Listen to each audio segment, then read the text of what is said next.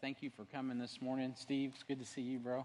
And if you have your Bibles, we'll be in the book of 1 John this morning. We'll be picking up on our series on to know God is to love God.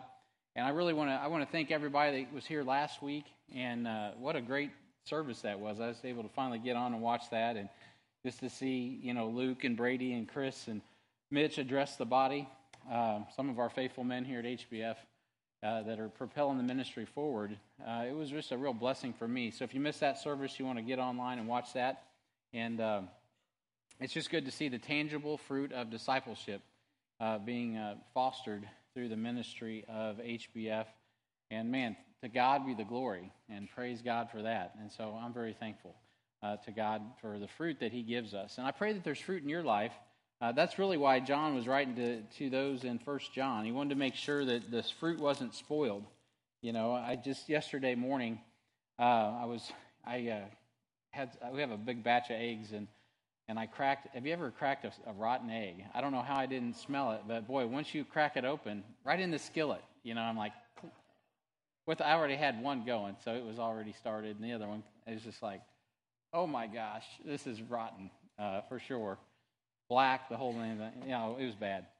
And so anyway, I had to deal with that mess. And you know what? That's what we don't want. We don't want to see the devil spoil what God wants. Little leaven leavens the whole lump. God's holy, and we're holy because He's holy. He makes us holy through His finished work on the cross.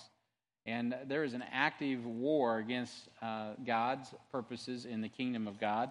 And we're right in the middle of that. Many times people don't realize that God has preserved us and what God wants to do, and the reality that the adversary wants to spoil that. And so John wrote this epistle in 1 John, and in chapter 2 in particular, the last time we were in the text together, which was a couple weeks ago, I kind of outlined a few things for you already in the chapter regarding growth. As John addresses little children, young men, and fathers in chapter 2, today we are either in the family of God or we're not, right? So if the devil's winning the war in your life if you're not born again. I can tell you that. He's already got you where he wants you. But God's able to do a work. I had to throw out that rotten egg, but God doesn't throw them out. He can regenerate us and make us new, and that's so amazing. And so God wants to restore us. And so when He does, we're born again. And when we're born again, we're like children. We're like little children. And John even opens the chapter. We mentioned it several weeks back. He has a section where he says, my little children, and then he addresses all little children, right? And so God has a very personal relationship with us once we're born again. Last week you saw baptisms. We had those baptisms not to see anyone saved, but because people had already become saved. They've already trusted Jesus Christ and His finished work on the cross, trusted Him to renew them and turn them from a rotten egg into a restored one, right? And so God was able to do that work amazingly in the hearts of those people. So then after that, they get baptized to show everybody, look, God has saved my soul. He has redeemed me from the curse of the law, from the curse of sin. And so you're either in the family of God or you're not. But even once you get saved and you become a little child, that's when you really become a threat to the devil, right? Before that, Ephesians talks about this. You just kind of go along to get along. When you're lost, you just go with the world, man. You just go with the flow. But once you get saved, then you become a target. You become something the devil is concerned about. And that's why John took time to talk about this issue of Antichrist. And we spent some time talking about that a couple weeks ago. That's a pretty heavy message. I was surprised. I kind of left here thinking, man, that was way too much and way too little time. But afterwards, I had so many good conversations with y'all that I was like, well, praise the Lord. I think the Lord used that. And this is a good time to really understand that. But I can't go forward without hitting the other side of the coin, which isn't just being prepared to discern the ministry of Antichrist, but we also got to be prepared for the return of Christ. We're not victims. By definition, Christians are victors, right? So our job isn't to sit around and go, oh, no, woe is me, there is an adversary. The job for us is to pick up the banner, right? To hold up the standard of God's word and to go forward in victory. Even when things don't look all the time the way we want them to look or the best situations, we have the truth. That's unassailable. This is it, man. We have the words of life. We have the bread of life. We have the truth. And so we have nothing to fear. We don't even have the spirit of fear, but power and love and a sound mind. So God is doing a work in our lives. And so you're either in the family of God or you're not. And if you're saved, you have an enemy, even if you don't like to think about it. Winston Churchill once said, we sleep safely at night because rough men stand ready to visit violence on those who would harm us. And so, Winston Churchill was onto something, and that quote has been requoted a million times. I don't know if Winston was even the first guy to come up with it. Probably not. It's probably been said over the centuries. But I would modify that statement because just a little bit, because I think it would be better said for us in this fashion. We rest easily in the church today because mature men instead stand fastly in the faith, ready to give their lives as a living sacrifice for Christ and his church. That's really why God has given our nation peace over these couple hundred years, and that's why there's peace in churches, because good men and women follow God's word and they stand in the gap.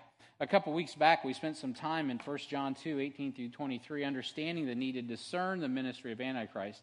And you might recall that the information John was delivering when he was giving it was he starts off in verse 18, again, talking to little children. I believe it was presumed that people that he had categorized as young men or fathers already understood who the Antichrist was and and had discernment in that area.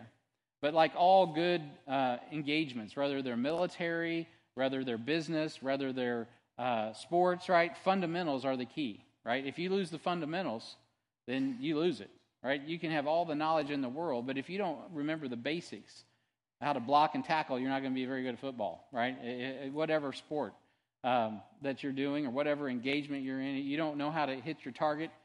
You don't know how to move your troops. You don't know how to engage in business practices. You're going to have problems if you forget the basics, right? And so we can't forget the basics, no matter if you're a little child, if you're a young man, or a father. We have to make sure that we realize that we have an adversary, and he means business. He wants to destroy us. But he can't, because we are the victors. So we can surmise, based on what we saw in verses 13 and 14, that young men and fathers already understood and were experienced with the knowledge that John was presenting to the little children. Having said that, I just want to share a passage from 1 Corinthians 14:20. Paul says here, "Brethren, be not children in understanding, howbeit in malice be ye children, but in understanding be men." Right? So all of us should have a desire to grow in our knowledge, right? And we should have also a desire to be simple and childlike when it comes to malice, right? We should not be malcontent, right? We should not be going the wrong direction. We should definitely be honoring God in our heart and our mind and our soul. So we look at two things that we need to be prepared for in this chapter, really from verses 18 to 23. We saw that we need to be prepared to discern the ministry of Antichrist. And today we're going to talk about being prepared for the Lord's return. Before I jump into the text, though, a couple weeks ago, we saw four things regarding being prepared to discern the ministry of Antichrist. And if we want to do that, I remember, you may have forgotten, but the first thing I said is you don't want to check out, right? There was a lot of information. I said, don't check out on me. Elementary information is important no matter how mature you are, because you don't want to let Satan get an advantage of us, like it talks about in 2 Corinthians 2:11. We are not ignorant of his devices. But also we need to discern the time, right? And we talked a lot, we got into some prophecy, literally talking about the word time and how it's used in Daniel, times and a half time, and how all that relates to literally the coming Antichrist. So we got into a lot of doctrinal discussion there. And then I talked to you about it's important to understand the behavior. We saw those who could not stand for truth went out like Judas, right? People who couldn't handle what Jesus was doing, they went out, not just left, but Judas went out to stop what Jesus was doing. There was a pattern there. They went out from us because they were not of us. And so that's mentioned also by John. And then discern the difference. Allow the Holy Spirit to give you the discernment between those who are lovers of God's word versus those who are liars. And we all need to have that discernment. But what do we do with it? Well, that's what I want to talk to you about today. So if you have your Bible, let's look at 1 John chapter 2. I'm going to kind of overlap these, kind of dovetail these together, this subject matter, and then we're going to finish up today this chapter in verse 29. So 1 John chapter 2 and verse 22 is where we're going to pick it up. It says here, 1 John 2 and verse 22. Let's lay our eyeballs on it. "Who is a liar, but he that denieth that Jesus is the Christ, he is Antichrist, that denieth the Father and the Son." Very clear, very concise. "Whosoever denieth the Son, the same hath not the Father, but he that acknowledgeth the Son hath the Father also. Let that therefore abide in you which ye have heard from the beginning. If that which ye have heard from the beginning shall remain in you, ye shall also continue in the Son and in the Father. And this is the promise that he hath promised us, even eternal life. These things have I written unto you concerning them that seduce you.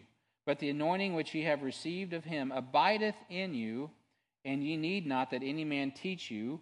But as the same anointing teacheth you of all things, and is truth, and is no lie, even as it hath taught you, ye shall abide in him.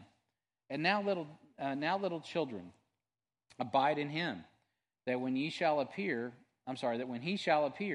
we have confidence and not be ashamed before him at his coming. If ye know that he is righteous, ye know that every one that doeth righteousness is born of him. Heavenly Father, we're thankful this morning for the Lord Jesus Christ. I'm thankful, Lord, for every soul that is gathered here today. I'm thankful for those that are watching online. I'm thankful for your word, Lord. We are not here to hear from me this morning. I don't have anything that's worth saying. But, Lord, we do want to hear from you. We want to hear from your word. We want to understand your word this morning. We want to commune with you. We want to worship you. We want to be prepared for your return.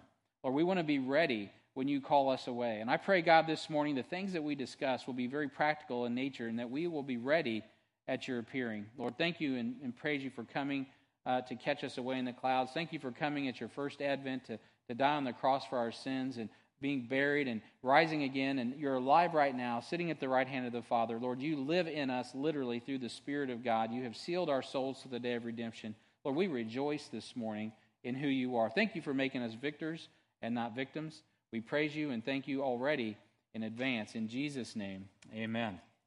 Amen. So we are victors. Isn't that nice? Take a breath. You are a victor. I mean, that is awesome. So this morning we're going to look at these 2 points. We saw that the last time we met, it's important to be prepared to discern the ministry of Antichrist. That's pretty easy to do today.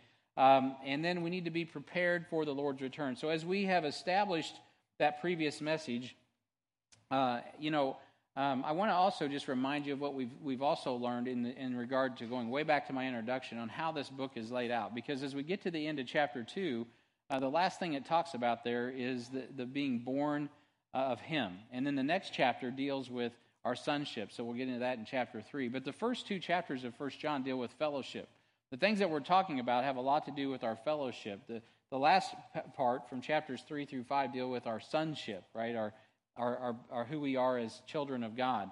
And so it's important that we understand that. In 1 John 2:28, he says, and now little children, abide in him, that when he shall appear, we may have confidence and not be ashamed before him at his coming.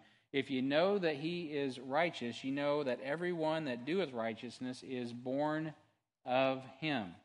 So in chapter 3, we'll deal with the subject of being born again, or being a son of God. But here John is reminding us that we need to be confident at his coming for us, because he is coming, right? That's what he says. We may have confidence and not be ashamed before him at his coming. The day is coming when we will give account. Mitch said it last week. I loved his example of the deadline. That was so good. And so we're going to give account. And for us, the coming of the Lord is not something to be confused with the catching or with the coming of Christ at the end of the tribulation period. The Bible's clear in 1 Thessalonians chapter 4 and verse 13, but I would not have you to be ignorant, brethren, concerning them which are asleep, that you sorrow not even as others which have no hope. Right? For if we believe that Jesus died and rose again, even so them also which sleep in Jesus will God bring with him. For this we say unto you by the word of the Lord, that we which are alive and remain unto the coming of the Lord shall not prevent them which are asleep, or those that have died. For the Lord himself shall descend from heaven with a shout, with the voice of the archangel, and with the trump of God, and the dead in Christ shall rise first. Then we which are alive and remain shall be caught up together with them in the clouds to meet the Lord in the air. And so shall we ever be with the Lord. Wherefore comfort one another with these words. Now this is what we commonly call the rapture. I'll speak on that in just a moment. But there's a time coming when Jesus will return. He won't come to the earth physically yet and catch away the church. He'll catch us up. And 1 Corinthians 15:50 says, Now this I say, Paul writing once again, brethren, that flesh and blood cannot inherit the kingdom of God. These physical earthly bodies will not make it. We have to have a new body. Neither doth corruption inherit incorruption.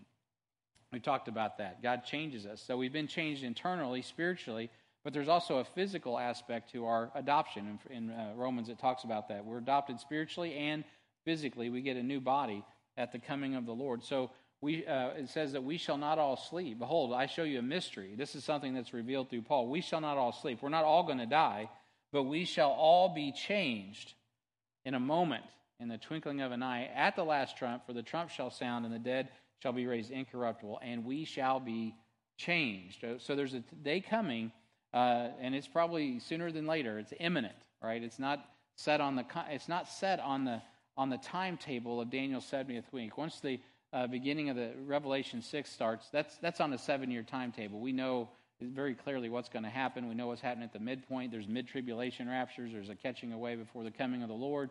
I mean, there's all that going on with the nation of Israel and the Gentile nations in the tribulation. But this is not dealing with that. This is dealing with us when we get caught up to meet the Lord in the air. And that's going to happen before the coming time of Daniel's 70th week and the time of tribulation, the beginning of sorrows and great tribulation. So this event is commonly called the rapture. And man, I remember when I was a little child in the Lord, I sat at Bible studies and I learned about the rapture. How many of you heard the term the rapture? So most of you have. Not everybody. So the rapture is in Christian terms. I never heard of it until I got saved. I'm like, what's this rapture? And so rapture is a term used to describe what I just read out of the Bible. It's the catching away. And so I went home one night after a Bible study, and I'm like, man, I got to dig into this thing. So I get out my Bible. Hi, Heather. Good to see you. And so I get out my Bible, and I get out my concordance, and I try to find rapture. And guess what I come up with? Goose eggs. Then I'm like, oh no, I'm in a cult. And so I started studying it a little further. So no, the Bible does teach on that subject, and just to kind of let you know where all this rapture business comes from, the Greek word that is used in 1 Thessalonians chapter 4 and verse 17, the word that I mentioned earlier, I think I may have even, well, it's not highlighted on your notes, it's highlighted in my notes, but the verse on the screen there, it says caught up, right? We're caught up together. Well, that word is it's like harpazo, I think. I can always say it, but today I can't. All right, so harpazo, that's what it is, harpazo, and in Greek. Now, that doesn't mean a hill of beans to us, but the word rapture, that word is translated rapturo in Latin, and so rapturo is where we get the English word rapture. So somewhere along the way, I don't know how that stuck to the church. Probably some Bible preacher got up and gave all this Greek and instead of just saying caught up. The word caught up is what we're talking about. It's being raptured up. And so the catching away of the church begins the day of the Lord in the birth of, just as in the birth of Christ began the first coming of Christ. There'll be a lot of activity in the 7 years after the catching away of the church, leading up to the second coming of Christ to the earth, where he literally comes to the earth in war and establishes his kingdom on this planet. And the rapture is a secret catching away into the clouds in which Jesus doesn't touch down on the planet, but removes his bride, the church. But that doesn't, we still will go to the judgment seat of Christ. So judgment comes to us at the judgment seat of Christ while God prepares the earth for judgment. And so the second coming, when Jesus returns to establish control of the planet with his iron fist, will occur very publicly, and every eye will see him, according to Revelation 1:7. So it's not going to be some instantaneous secret thing. Everybody's going to know about it, and it isn't going to just be like this. He's going to take his time.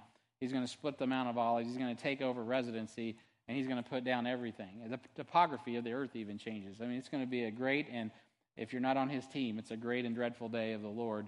And he's going to take it all back. AI is going to be gone. Everything's going to be over. No faux Holy Spirit. Internet, we don't need it anymore. I mean, he's just going to set it all right, and it'll be good. So relax. Everything that's giving you trouble, it'll all get worked out. No more fake news, right? So it all gets worked out, or whatever your preference is. I probably shouldn't have said that, depending on, but you know what I mean. There's so much tension, is my point. There's so much. All that's going to be taken care of. Jesus is going to handle it. It's all going to be good. And so you need to have that in your mind as a Christian, because this is a great time to be saved. It's a wonderful time to be a Christian. And so we draw comfort. We draw comfort at the coming of the Lord to catch us away in the clouds. 7 years later, the world will wail because they will be in the crosshairs of God's wrath, right? Titus tells us it's a wonderful thing, right? It's a glorious thing for us to get caught up. I mean, we're looking forward to that. But when it comes to the second coming of Jesus returning to the earth, people are going to wail and they are going to mourn because they will realize that they have made a huge mistake in not following the Lord Jesus Christ and actually warring against him. And so we should be drawing comfort at the coming of the Lord for us. The reason I want to start with this clarification is because this passage is viewed through a different lens today than it will be even after the catching away of the church. So I've mentioned this in the weeks past. This passage is uniquely going to fit those tribulation saints and the Jews that come after the catching away of the church as well. As a matter of fact, a lot of what you read here is very well fit to more of an Old Testament kind of mindset towards salvation, which I'm not going to get into the deep end of that right now, but you got to keep that in mind as you read through the passages, all the general epistles, Hebrews on through the book of Revelation. So today we have the assurance of salvation through our Lord Jesus Christ and his finished work on the cross. Salvation is truly grace through faith in the finished work of Christ, not of works lest any man should boast. And we know that from Ephesians 2:8-9 and several other passages. After our catching away, however, the tribulation saints will have more if statements, right, than we do, associated with their salvation. And Matthew 24:13 makes it clear, I've mentioned this quite often, that in that time, after the catching away of the church, you must endure to the end to be saved. If you take the mark of the beast, you're in deep trouble, right? There's not the same level of assurance and sealing of the Holy Ghost like we have today after the catching away of the church. So there's a lot of things there, and I don't want to lose you too much into prophecy details. We do a lot of teaching on that here at Heartland. So I got a book of Revelation studies up on the web you can listen to, and we have discipleship processes. So I just want you to kind of, for those of you that maybe are students of the Word, I just kind of want to mention that, drop that, so you can meditate upon that and how the general epistles apply.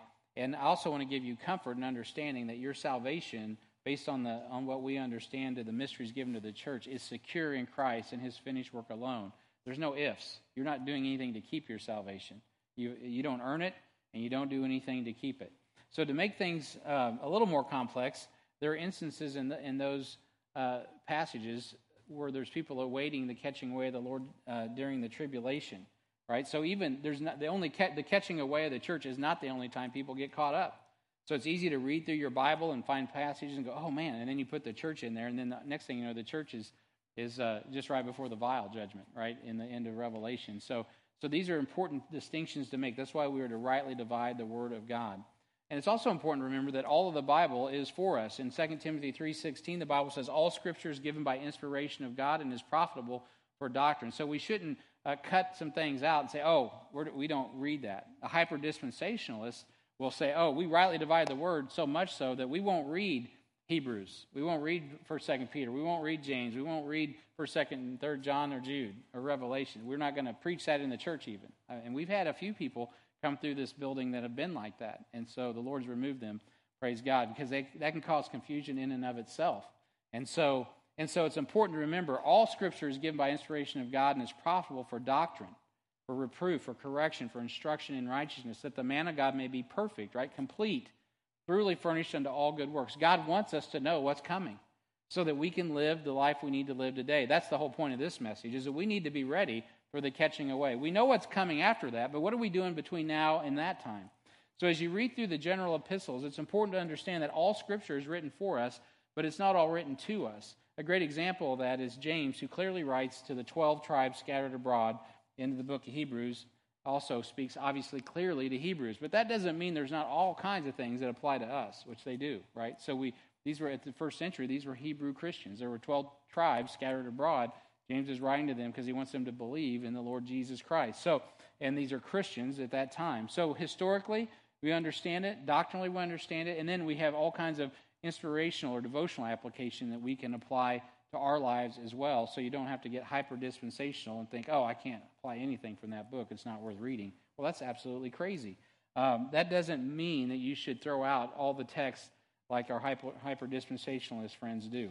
So God wants to use this text in our lives in a practical way so that we're ready for the Lord when he comes for his church and we get caught up in the air before the advent of Daniel's 70th week, commonly called the tribulation period. So having said all that, and that's a long interlude, I know, we need to ask ourselves, are we ready for the return of the Lord?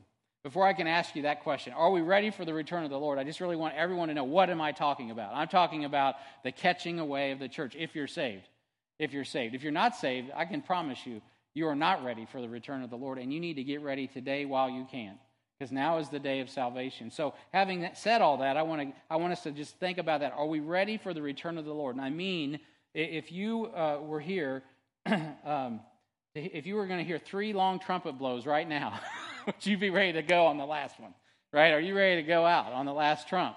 So first, are you born again? Are you a child of God? That's the first thing you got to ask yourself. Am I truly born again?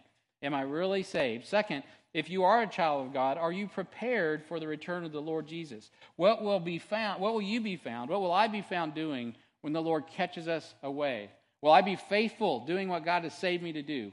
Whether it's preaching the word here or preaching the word there or whatever. Will I be about the business that God has put me on the planet to be about? Now, some of us are like little children. We don't really know what that business is because we're still developing. We're still growing. But some of you know what your business is. You know why God put you here. You know what you're supposed to be doing, and you need to be about it. It's not vocational ministry necessarily, but it is about being the person God has saved you to be so you can accomplish that which God has saved you to accomplish. It's about glorifying God in all that we do. That is what it's all about. In a mature young man, right, a good father, raising up children, raising up spiritual fruit, raising up a generation behind us that they can carry forth the knowledge of God's word and bring glory to God. If indeed we were to fall asleep, if we were to die, there would be people behind us that would carry the ball to the next generation. Amen? That's what it's all about. That's why we equip the saints of God in the Word of God to accomplish the mission of God and the power of God. This is all about handing off the ball. That's what ministry is all about, is taking this book and the whole counsel of God and not just expositing it on Sunday morning, but having times where we teach the Word of God like Jesus did with His disciples, and we invest the Word of God so people know Jesus and the power of His resurrection. They're conformed to His image. They walk like Christ. They talk like Christ. They think like Christ. They are Christ here. They're ambassadors for Christ. They are here in Christ's stead, reconciling men and women to God. That's why we exist. I'm excited about that, and I'm glad I'm doing that. I could be doing something else easily. The devil, the spirit of Antichrist could have beguiled me, could have seduced me, right? I could be off trying to do something else that God hasn't saved me to do, but that's not what God wanted for my life. And it takes decisions, doesn't it? It takes a decision that, you know what, I want to be prepared for the Lord that is coming. So this is the path I'm going to take. This is the road I'm going to go down. This is the direction we need to go. So 1 John chapter 2, I know it's like, man, Brian, time's running out. I know, I'll get to it. So 1 John 2, 24 through 26. This is why John is writing to the little children. We're never too old for the fundamentals and the basics. So we got to make sure that we understand our Bibles. 1 John 2, 24, let that therefore abide in you which you have heard from the beginning. If that which ye have heard from the beginning shall remain in you, ye shall continue in the Son and in the Father. And this is the promise that He hath promised us, even eternal life. These things that are written unto you concerning them that seduce you. So prepare for the return of the Lord by letting the Word abide in you. By letting the Word abide in you. That's what we need to do. We need to let the Word abide in us. And so letting the truth in keeps the lies out. That's what really verse 24 is helping us understand. Letting the truth in keeps the lies out. There's coming a time on this planet where there's going to be such great deception. Man, it's going to be a battle. But man, for us, it's easier because we have the Holy Ghost. We have the Word of God. We have the local church. Those three things help us keep the truth in so we can keep the lies out. You want to let the truth in, right, so that you can keep the lies out. Let that therefore abide in you is what he says, which is from the beginning. Now, the beginning here is the beginning of the ministry mentioned in 1 John 1 and verse 1. If you remember in our introduction, it says there, that which is from the beginning, which we have heard, which we have seen with our eyes, which we have looked upon, and our hands have handled of the capital W, Word of life, literally Jesus Christ. He's like, you know what? We need to abide in Christ, that which is from the beginning. And so that's what John is referring to. They literally hung out with Christ. John is saying, make sure that you are abiding in Christ, the Word. We'll talk more about that in a moment. The second mention of the word abide is also found in verse 27. So abide in verse 24. That's the first time you see the word abide in the book of 1 John, and it's going to be mentioned 3 times. You see it also in verse 27. The second mention is down there in verse 27 in reference to the anointing that abides in us. John goes on to say at the end of the verse that those who have this anointing abide in him. And of course, we talked last week about the Holy Ghost and how that's associated with the Holy Spirit. And so we'll talk about that more in just a moment. And the third time we see this word mentioned, abide, is in 1 John 2 and verse 28 in reference to the need for children to abide in him. So abiding in him is a theme as he wraps up this chapter. And there is no doubt that John is remembering the message Jesus preached in the upper room in Jerusalem just before he went to the Garden of Gethsemane. Turn in your Bibles quickly to John chapter 15. And we're not going to do an expository work in John 15, but I want to point out what was going on in John 15. And as John records it, there in the upper room. In John 15, Jesus says in verse 1, I am the true vine, and my Father is the husbandman. Every branch in me that beareth not fruit, he taketh away, and every branch that beareth fruit, he purgeth it, that it may bring forth more fruit. Now ye are clean through the word which I have spoken unto you. Hallelujah. We are clean through the word that was spoken from Jesus. Then he goes on to say, abide in me, and I in you. As the branch cannot bear fruit of itself, except it abide in the vine, no more can ye, except ye abide in me. I am the vine, ye are the branches. He that abideth in me, and I in him, the same bringeth forth much fruit. For without me ye can do nothing. So we don't have time to work through the entire passage sufficiently, but if you go up through verse 16, you're going to see a pattern here of abiding in the vine. And so it's an amazing thing that ties and correlates also to the fact that Jesus Christ is a vine. There's a passage in Genesis 49 and verse 10.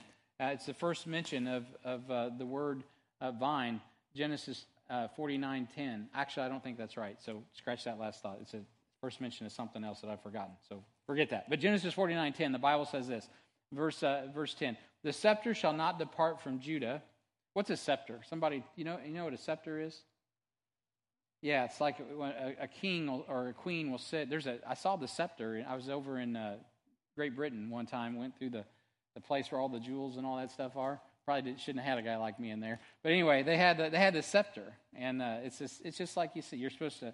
They put it out. The king puts it out. It's on a staff, and it represents all kinds of power and authority. So anyway, the scepter is what he's talking about. The scepter will not depart from Judah, right? The power, the authority, nor a lawgiver from between his feet until Shiloh come, and unto him shall the gathering of the people be. Now this is kind of like hard to discern, especially in probably back in the time of Genesis when it was written. But now it's very clear that this is dealing with the Lord Jesus Christ coming. He's the lawgiver. He fulfilled the law, and he is the Prince of Peace. So he came through Judah, right? And then he goes on to say, binding his foal unto the vine, and his ass's colt unto the choice vine. He washed his garments in wine, and his clothes in the blood of grapes. So that passage, that little prophecy in those 2 verses, takes you from the birth of Christ coming through Judah all the way to his coming in the Revelation 19, where he is treading upon the fierceness of the winepress and the grapes of wrath that we talk about, right? And all of the blood that's on his garments. I mean, that's an amazing prophecy. Jeremiah chapter 2 and verse 21 says, yet have I planted thee a noble vine. Noble, you think of course, nobility. And he says, a noble vine, holy, a right seed, right? A perfect seed, of course. That's the Lord Jesus. And he goes on to say, how then art thou turned into the degenerate plant of a strange vine unto me? It's like, how in the world, if I've given you the Lord Jesus, are you a strange vine? You know who also picks up on that terminology? I'm not going to get into it in detail, but Paul, right? When he's talking about Romans 9, 10, 11, he deals with Israel, and he's talking about restoring Israel and how we have been grafted in to the vine. Jesus Christ, of course, being the vine. So when Jesus was tempted by Satan with the lust of the flesh, the lust of the eyes, the pride of life, Matthew 4, 1 through 11, he quoted Scripture at each turn, setting a pattern of effectiveness of the Word of God abiding in us in the face of temptation. So I'm going to get practical. The reality is, that's what John's talking about. He's already laid out the Antichrist issue, but he's like, hey, listen, this is what I need you to do, little children. I need you to abide in Christ.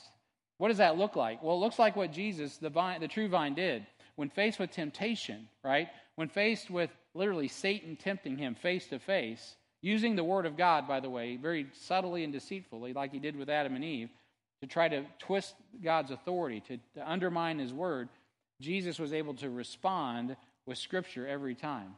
Every time. Every time.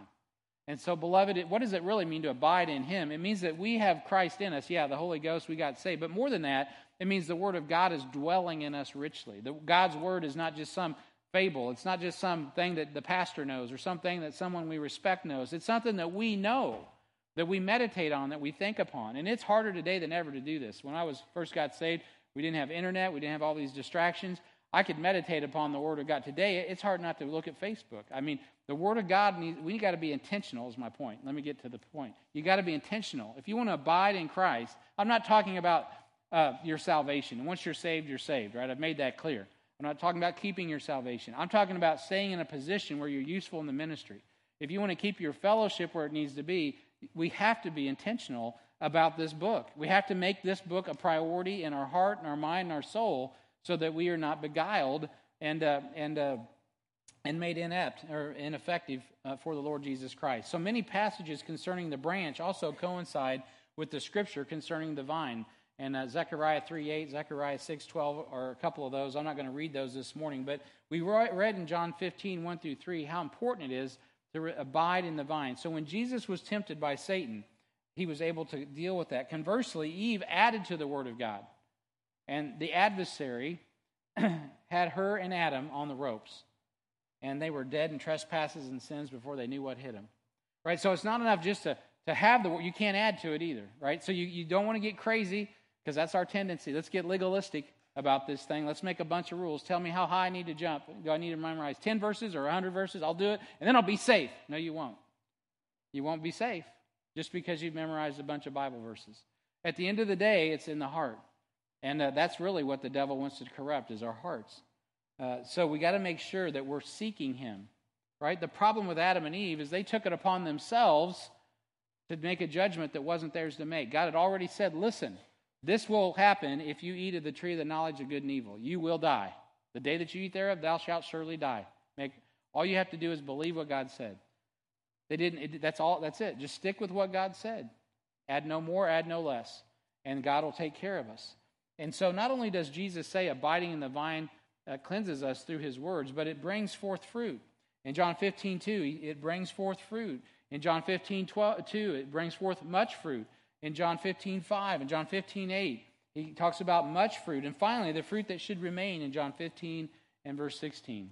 So if we don't abide in the vine, what's going to happen is it's going to mess up the fruit-bearing process. Will not be clean nor fruitful in the ministry of our Lord and Savior, Jesus Christ. And the one thing we need to be right now is fruitful.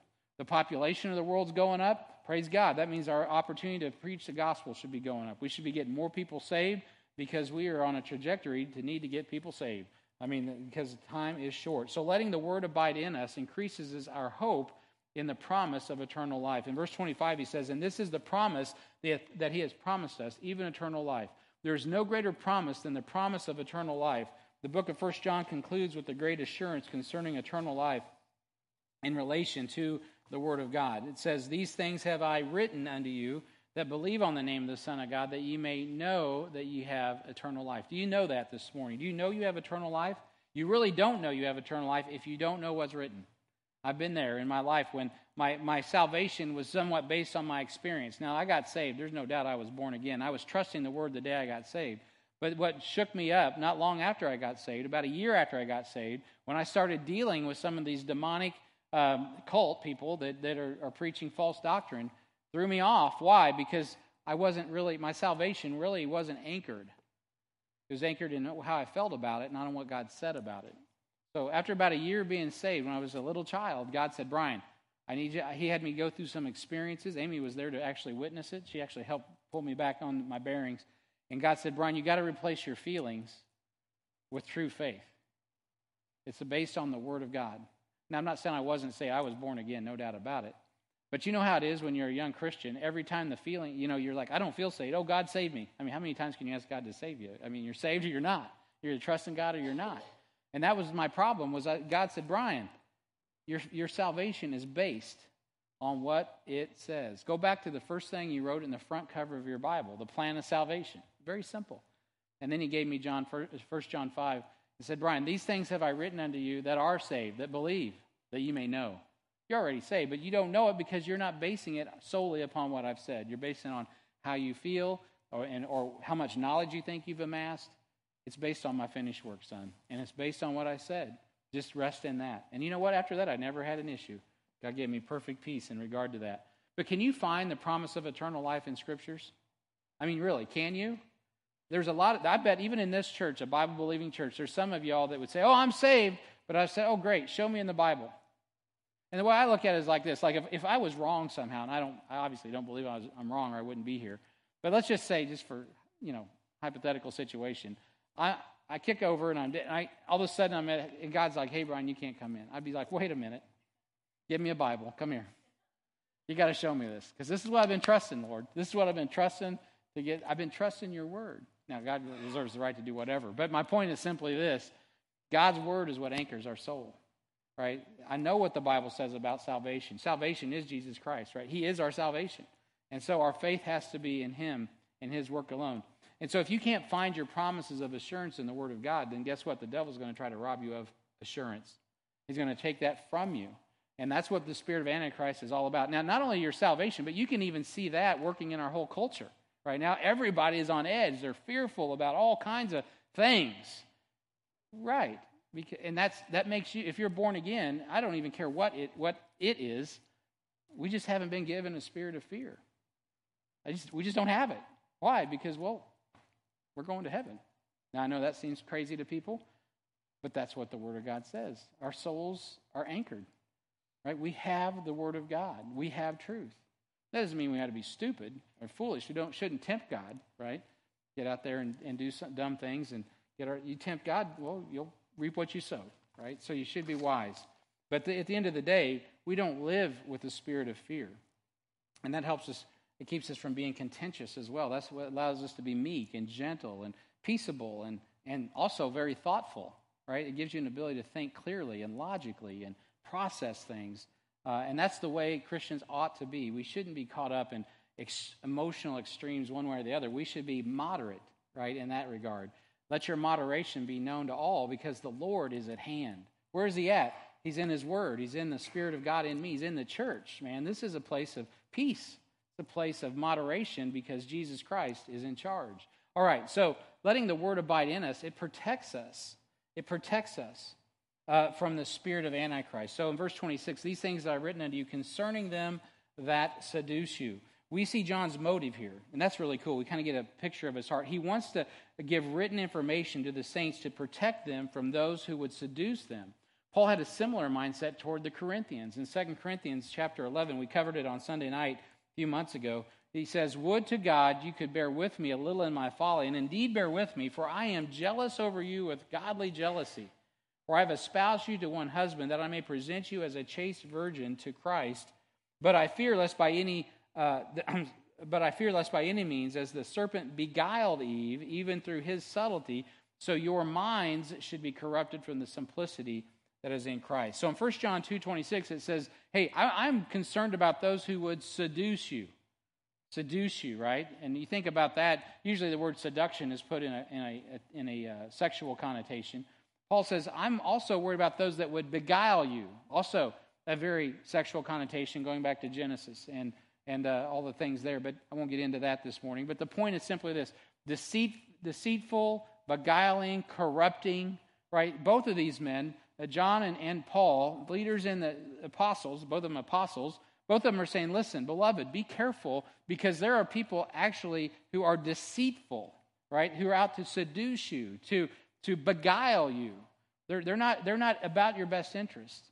And so be careful. As a pastor, I want you all to be careful, because there are people who will preach, and we've already seen it, there are people who will preach that Jesus is not the Christ, but they won't tell you that. They're going to present themselves as someone who is with Christ, or knows more than God, so that they can beguile and seduce you.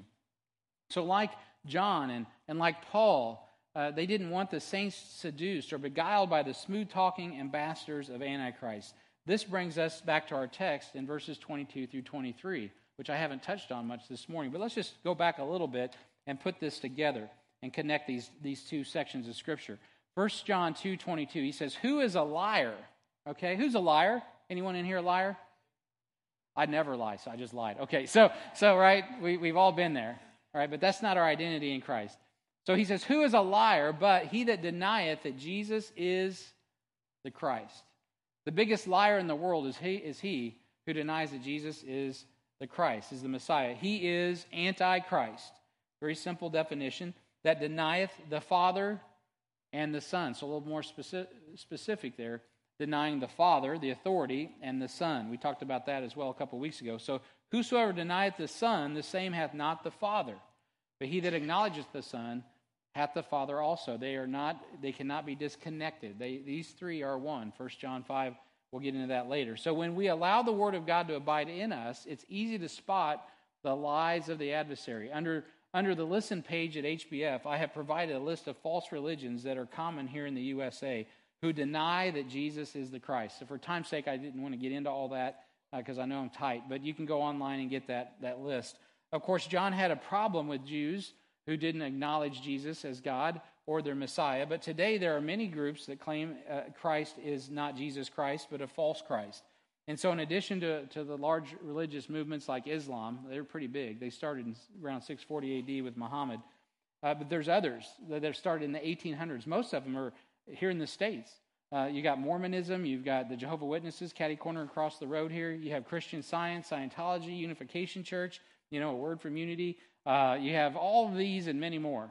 And all of these have a different view of Christ. And if you want to know what that is, go to our website, hbfcast.org, go to our listen page, go to this sermon, and then there's a PDF there. You can download it. You can look at it and look at that a little bit more detail. But I put that up for your edification. My point is simply this. The devil has his ambassadors, and he has his own methods. Adam and Eve were walking in the garden in the cool of the day before Satan beguiled Eve and Adam, and they capitulated to eat the forbidden fruit to get the supposed secret knowledge, that Gnostic knowledge that led to death. So just as God warned them, it happened. He's like, don't do that. And they did it anyway. Their fall was also a breach in their walk with the Lord. They did not abide together. Pull me back to the text. You know that word abide, that's what it's talking about. It's when you're abiding with Christ, what are we doing with Christ? We're walking with him. When they took in knowledge that they weren't supposed to take in, what happened to their walk with God? Got corrupted, didn't it? The next thing you know, they're hiding in self-righteousness. They make something and they try to cover it up because they knew they were unrighteous and Jesus was righteous. Beloved, we need to make sure that we understand that's why the blood of Christ is so important. There's no need to hide from God. After you're born again, you're his. We're his bride. There's a reason that we're his bride because we have such an intimate relationship with him. We should be completely open to God. We should not allow sin to corrupt our walk with him. And beloved, your mind, whether you physically do something wrong or not, is not the point. And I'm with you. I'm in this generation. Our minds are perpetually pounded to leave our lover, right? To leave the Lord Jesus Christ. He is the King of kings and the Lord of lords. His word is true, but everything in this world is telling you it is not true. That he is not the Lord. That he will not come back. That he will not take care of you. That he will not provide. That the Bible's not true. That it doesn't work. The church is a mess. All these other messages that get bombarded constantly. How do you combat that? Well, you get in the Word, but not just memorizing passages, which is what we ought to be doing, but also we commune with him. We walk with him. We take him with us everywhere we go. We don't let him. It's not something we do on Sunday morning. It's not something we do at 5 in the morning alone. Those are great things to do. I do all those things. But at the end of the day, it's we're in the middle of stuff. We're thinking about him. We're calling upon him. We're praying with him. We're walking with him. And when we make a mistake, you know what? We don't hide from him. We do 1 John 1:9 and we confess it. We ask for help and mercy and grace. And guess what? He provides it. That's walking with God. So be prepared for the Lord's return by letting the Word abide in you. Let the Word abide in you. Don't run from God. Run to God. And your natural man will want to run from God, but the supernatural man in you wants to fellowship with God. So make sure, if you're born again, man, that's what you got to do. You got to fellowship with God. Don't let your flesh command you. Let the Spirit of God control you. Okay, point B. By letting the Spirit of God teach you also. That's how you're going to get prepared for the Lord's return. We got to have some knowledge. The anointing is what he's talking about here in verse 27. He says, peace. No, that's John chapter 15. Okay, here we go. But the anointing which ye have received of him abideth in you, and ye need not that any man teach you, but as the same anointing teacheth you of all things, and is truth, and is no lie, and even as it hath taught you, ye shall abide. There's that word abide in him. So abideth and abide are found there in verse 27. So let the Spirit of God teach you. The anointing speaks to the role as priest. And we talked about the word unction a couple weeks ago in verse 20. It's the same word here translated twice as anointing. Unction and anointing. It literally is the same Greek word. And so the first mention of anointing in the Old Testament is the reference to the anointing of Aaron in the Levitical priesthood. We are called kings and priests in Revelation 1:6 and Revelation 5:10. We are called upon to enter boldly into the throne of grace in Hebrews 4:16, and we should be doing those things. We are also commanded by Paul to pray for kings and all that be in authority. I mean, our prayer life is important, and it ought to be coupled with the Spirit of God's leading. As I'm walking in the door, Paul is like, hey, man, Roger's mom, we need to be praying for Roger's mom. She broke her shoulder. There's other ones that we think about Joe Schaefer, right? We don't just think about these things. God's calling us to priestly duty, right? We're like, oh, man, there's problems in the world. Well, you know what lost people do is complain about problems. You know what Christians do? They pray about it. They pray about it, right? We're commanded to pray for kings and all in authority. It doesn't matter if you like them, you hate them. That's irrelevant. We pray. Pray for the Korean leader. I forget his name. Pray for these guys, right? Pray. Why? Because at the end of the day, you want them to get right now because you don't want to have to deal with them later, 7 years from now when you come back to stomp them, right? So the time for them to repent is today while they have an opportunity. So be praying. That's what saved people do. We have that priestly work. That's the role. The anointing speaks to our role as priests. But the Spirit of God abides in you if you're saved. So there's that assurance. The Spirit quickens us. It brings us to life the moment we trust Christ as Savior. Romans 8 says in verse 9, but ye are not in the flesh, but in the Spirit, if so be that the Spirit of God dwell in you. Now, if any man have not the Spirit of Christ, he's none of his. You either have him or you don't. And if Christ be in you, the body is dead because of sin, but the Spirit is life because of righteousness. But if the Spirit of him that raised up Jesus from the dead dwell in you, he that raised up Christ from the dead shall also quicken, right? Bring to life your mortal bodies by his Spirit that dwelleth in you.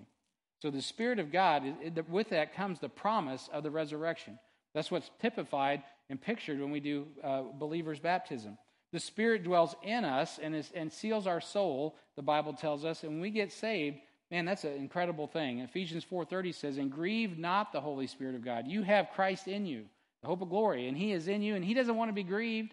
He wants to have his way, but he allows himself to dwell in our bodies. That's crazy that he does that, but he does. He seals our soul, whereby you are sealed until the day of redemption. I mean, it is your birth certificate is not only found written here in the Word of God, it's stamped on your soul. You are his, and you are already seated together in heavenly places. So the Spirit convicts us of sin and can be grieved and quenched if we choose to starve him of the Word of God in our obedience to that Word. In Ephesians 4:30, we see that. In 1 Thessalonians 5:19, we're called not to quench the Spirit. You know, there are things in our life that God wants us to do. It's like a fire burning in your soul. You just got to go. I got to take that mission trip. I got to get to this place. God puts that fire in there from the Spirit of God, from the Word of God, through the local New Testament church ministries of God, and he gets you on fire. You know, I got to get discipled. I got to go to D2. I got to go to HBI. I got to, whatever it is, the thing that God is just firing. I got to work in the children's ministry. I pray God's firing a lot of people there. So firing up the people to get where they need to go, don't quench it. Don't quench it. How do we do that? Well, not only through neglect, but also there's a deception. Right, we allow things in to deceive us and to beguile us. And the next thing you know, that zeal that you had, that Sunday morning at the altar call, and you're like, I make that commitment. Then you know what? A week later, 2 weeks later, where to go? Well, I think someone got beguiled. Someone got seduced. Beloved, there's seducing spirits. And that's what John's talking about. Don't let anyone rob you of your relationship with the Lord Jesus Christ. I'm not talking about if you're saved, you're not losing your salvation, but you can certainly lose your fellowship. The Spirit of God gives us power to walk in the Spirit and manifest the fruit of the Spirit. And you guys know, many of you know Galatians 5:16. This I say then, walk in the Spirit, and you shall not fulfill the lusts of the flesh. Man, that was years ago, I used to beat myself up because I had lusts of the flesh. It was such a liberating thing to realize I'm always going to have lusts of the flesh. My flesh lusts for stuff. Whatever. All of us are like that. So this is the reality, though. The Bible says, walk in the Spirit, and you shall not fulfill the lusts of the flesh. That's what it's about. It's not. You're always. I hate to break the news to you. Your flesh is going to lust after stuff, whatever it is. But the reality is, if you walk in the Spirit, you won't fulfill it. Yeah, I've told you this analogy a lot of times, but it's worth repeating again. I love ice cream, right? And I do. I love sweets in general. But it's amazing when I eat what I should first. Eat some I like steak. I like green beans. I like hamburger. Right? When I eat some protein and some green beans and a roll, all of a sudden now I really don't need any ice cream. I'm like, man, I wanted that so bad. I wanted to eat it first. I wanted to eat ice cream and then another batch of ice cream. And then another, that literally, I could just eat ice cream and sugar. But God, you know what? I learned about my physical body. When I fed it what it needed before I fed it what it wanted, then I could handle what I wanted, or I didn't even want it anymore. That's the priority is the Word of God. When you give your soul what it needs, the Word of God, you know what? All those other things go away. Why? Because when you walk in the Spirit, you won't fulfill the lust of the flesh. It's about who's controlling your life, the Spirit of God or the flesh. So the Spirit of God teaches us, and we know John 14:26, the Comforter, which he was promising at that time, which is the Holy Ghost, is defined for us there, whom the Father will send in my name. He shall teach you all things and bring all things to your remembrance, whatsoever I've said unto you. So this promise was evident in Acts when the apostles spoke to the leadership of Israel. In Acts 4:13, it says, now when they saw the boldness of Peter and John and perceived that they were unlearned and ignorant men, they marveled and they took knowledge of them that they had been with Jesus. You know what? Who taught those men? Jesus. God has to be about our discipleship process. We're not just transferring my knowledge to you. We're transferring God's knowledge. It's the Word of God. That's why the Word of God rules. Stephen, the deacon, he spoke words that were so powerful by the aid of the Spirit of God that his words were unassailable. In Acts 6:8, the Bible says, and Stephen, full of faith and power, did great wonders and miracles among the people. Then there arose a certain of the synagogue, which is called the synagogue of the Libertines and Cyrenians and Alexandrians, and of them a Cilicia and Asia, disputing with Stephen. By the way, all the miracles that happened didn't faze them. They were still wanting to argue with him. You should see the people that got saved. They don't care. The adversaries of God do not care about people getting saved. That does not impress them. They're not happy with God's will. They'll still argue with you. And then it says, and they were not able to resist the wisdom and the Spirit by which he spake. It was the Holy Spirit of God teaching him what to say. Stephen was so powerful that he ended up being used of God to take probably one of the brightest people on the planet, Paul, and get right in his grill and present the gospel in a way that Paul could not shake it off. And it kept pricking him in his heart as he was going about fighting against Jesus Christ. And so God used him to get Paul saved. The Spirit aids us in teaching us the mind of God so we can pray fervently and effectively according to the will of God. We've already been in Romans chapter 8. It says in Romans 8:26, likewise, the Spirit also helpeth our infirmities. None of us are perfect, man. We need some grace. How about, y'all need some grace today? I can use some grace. Amen. He says, hey, you know what? The Spirit helpeth our infirmities, for we know not what we should pray for as we ought. But the Spirit maketh intercession for us with groanings which cannot be uttered. And he that searcheth the hearts knoweth what is the mind of the Spirit, because he maketh intercessions for the saints according to the will of God. And the will of God is the Word of God. We get help from the Spirit of God, knowing how to pray, what to pray for. When we don't know what to pray for, he's still working in us. And God loves us, and he is for us. That Spirit, the Spirit of God teaches us, and the Spirit of God will not teach us what is not found in the Word of God, for that is the mind of the Spirit, according to Romans 8:27. And so the Spirit that is in us, which causes us to abide in him, to abide in Christ, is the Spirit that is called the Holy Ghost. And we are in Christ because of the operation of God the moment that we got saved. And so Ephesians 2:5 says, even when we were dead in sins, He hath quickened us, right? He brought us to life. He has quickened us together with Christ. By grace ye are saved. And he hath raised us up together and made us sit together in heavenly places in Christ Jesus. Right now, because of the Spirit of God, you and I are as good as sitting together at the right hand of the Father. Isn't that amazing? I mean, God has us directly connected. You don't need Elon Musk. You don't need an internet. You don't need anything. All you got to do is say, God the Father, here I come, man. And you're connected. You're in headquarters, talking directly to the God of the universe. You cannot get more powerful or more, and the devil knows this. Christians don't believe it, even though we intellectually know it. If we availed ourselves of the power of prayer, my goodness, what God could do. My goodness. So be prepared for the Lord's return by letting the Word abide in you. Be prepared for the Lord's return by letting the Spirit teach you. And lastly, and this won't take long, be prepared for the Lord's return by letting the Word prepare you. And I capitalize that word on purpose because it's the Lord Jesus Christ. And he says in verse 28, and now, little children, abide in him, that when he shall appear, we may have confidence and not be ashamed before him at his coming. Are you going to be confident? If the Lord came back right now, are you ready? I mean, are you ready? Amen. Some of us are. Some of us may not be. Our hearts are maybe not where they need to be. And so he's like, hey, be ready now. Now is the time to prepare for Christ's return.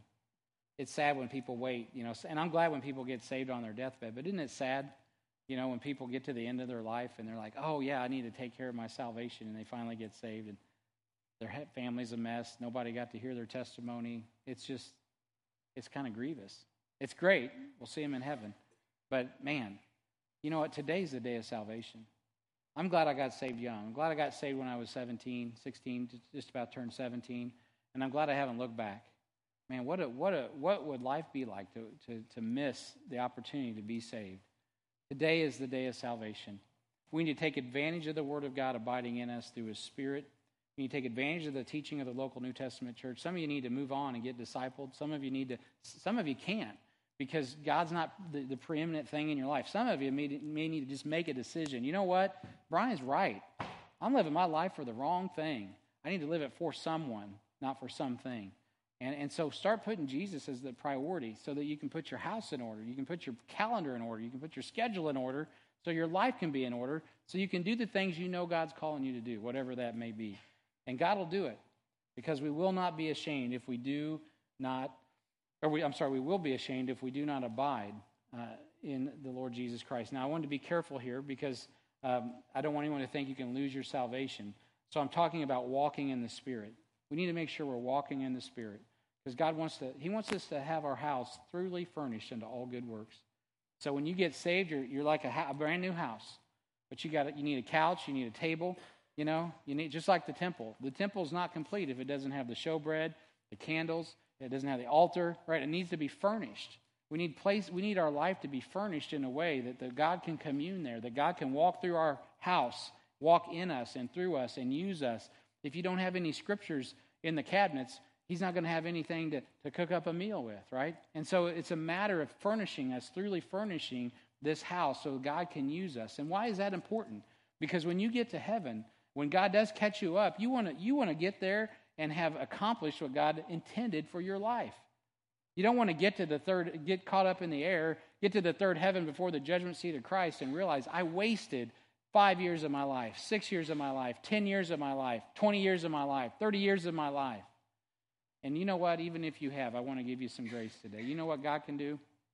He can redeem the time, because the days are wicked. If you want to make up for lost time, man, you're still breathing. God is still working in you, and He wants to do a work in you that's amazing. So I don't want to leave anybody here swallowed up with overmuch sorrow. Today, now is the time. If you want to get things right with God, get them right today. And if the Lord comes back in 5 days, 5 minutes, 5 years, 50 years, it doesn't matter. The bottom line is get after it while you can, and take advantage and make hay, so that you're not ashamed of the judgment seat of Christ. And lastly, and not least, man, be prepared to be born of Him. Some of you here this morning, verse 29 says, if you know that He is righteous, you know that everyone that doeth righteous is born of Him. Hey, we're righteous because He's righteous. He is our righteousness. But some of you this morning, you may not be saved. That means you don't have the righteousness of God, which Paul says in Romans chapter 10 is Jesus Christ. Jesus Christ is the righteousness of God.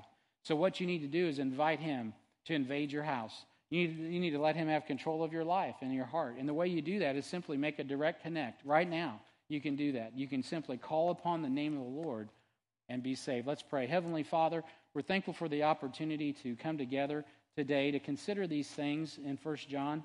We're thankful for what you have shown us about abiding in you, abiding with you, Lord, and how important it is not to be seduced or beguiled by the things of this world. We're thankful for what you've written to us in John 15 about having fruit and much fruit and fruit that remains. We're thankful for the immense amount of information that you've provided us about yourself and our relationship with you. But today I pray, if there's someone under the sound of my voice that doesn't know you as Lord and Savior, that today would be the day of salvation.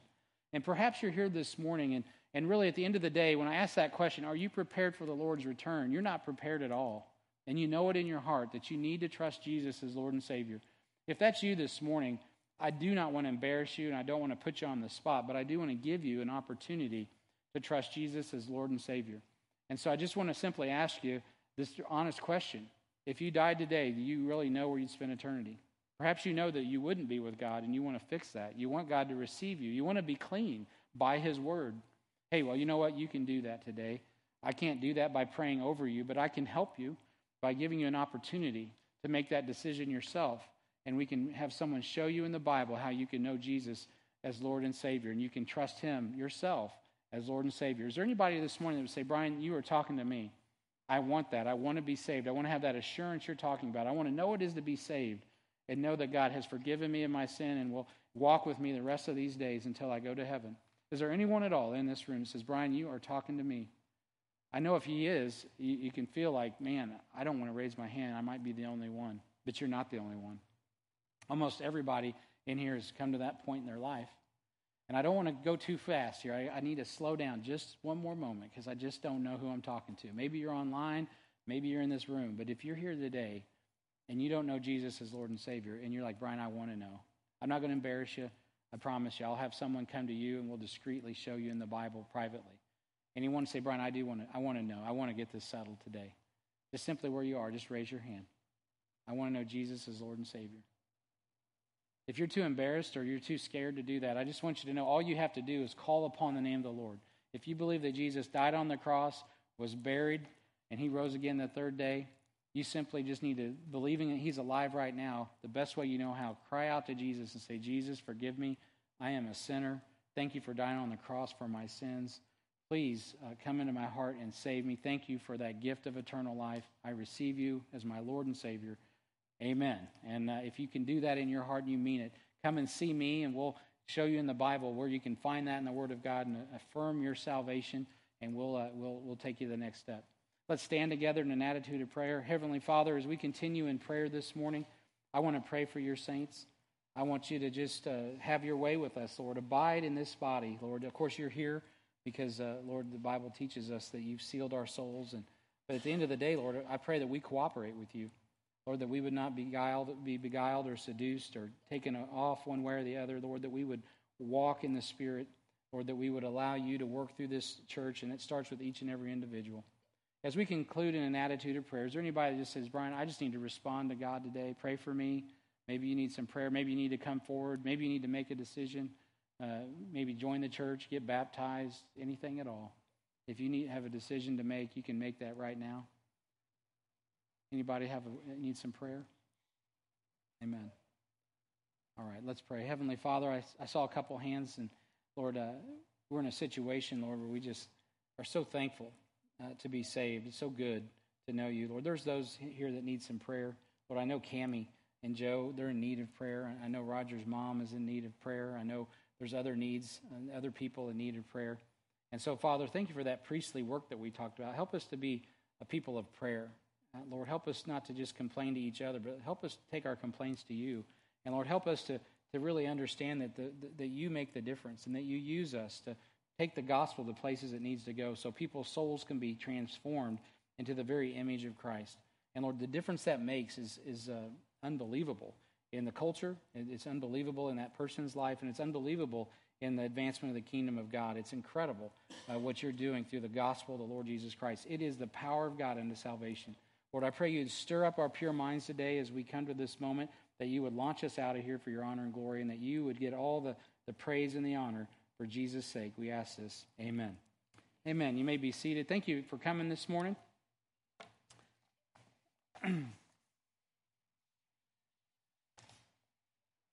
I just want to say one thing before, Jeff, I'm going to finish up so you can come and do the announcement. So as Jeff does the announcements, I just want to personally put in a plug for the man meeting. If you could make sure, if you have not registered, please make sure you register online so I can know how much food we need to prepare. So right now, I'm not preparing a whole lot of food based on the registrations, and I think there's probably more people coming than have registered. So I hope there is. I really would like to see all the men that can possibly be here next Saturday morning, 8 o'clock for breakfast, and then we're going to have we'll be out by noon, so it'll be a good time. So hope to see you then. God bless you.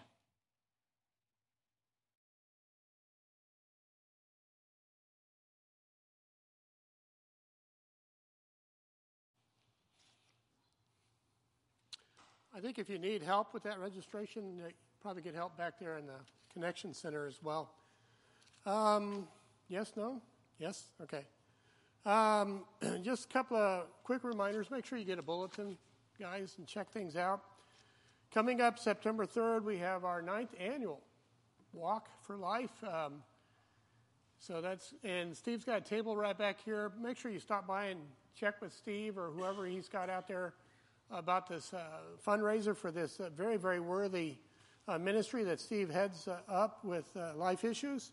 Discipleship 2 begins September 1st, so if you have not gone through Discipleship 2, that's something that appeals to you, then make sure you get online and register for that. And again, the Connection Center is there to help anyone with that.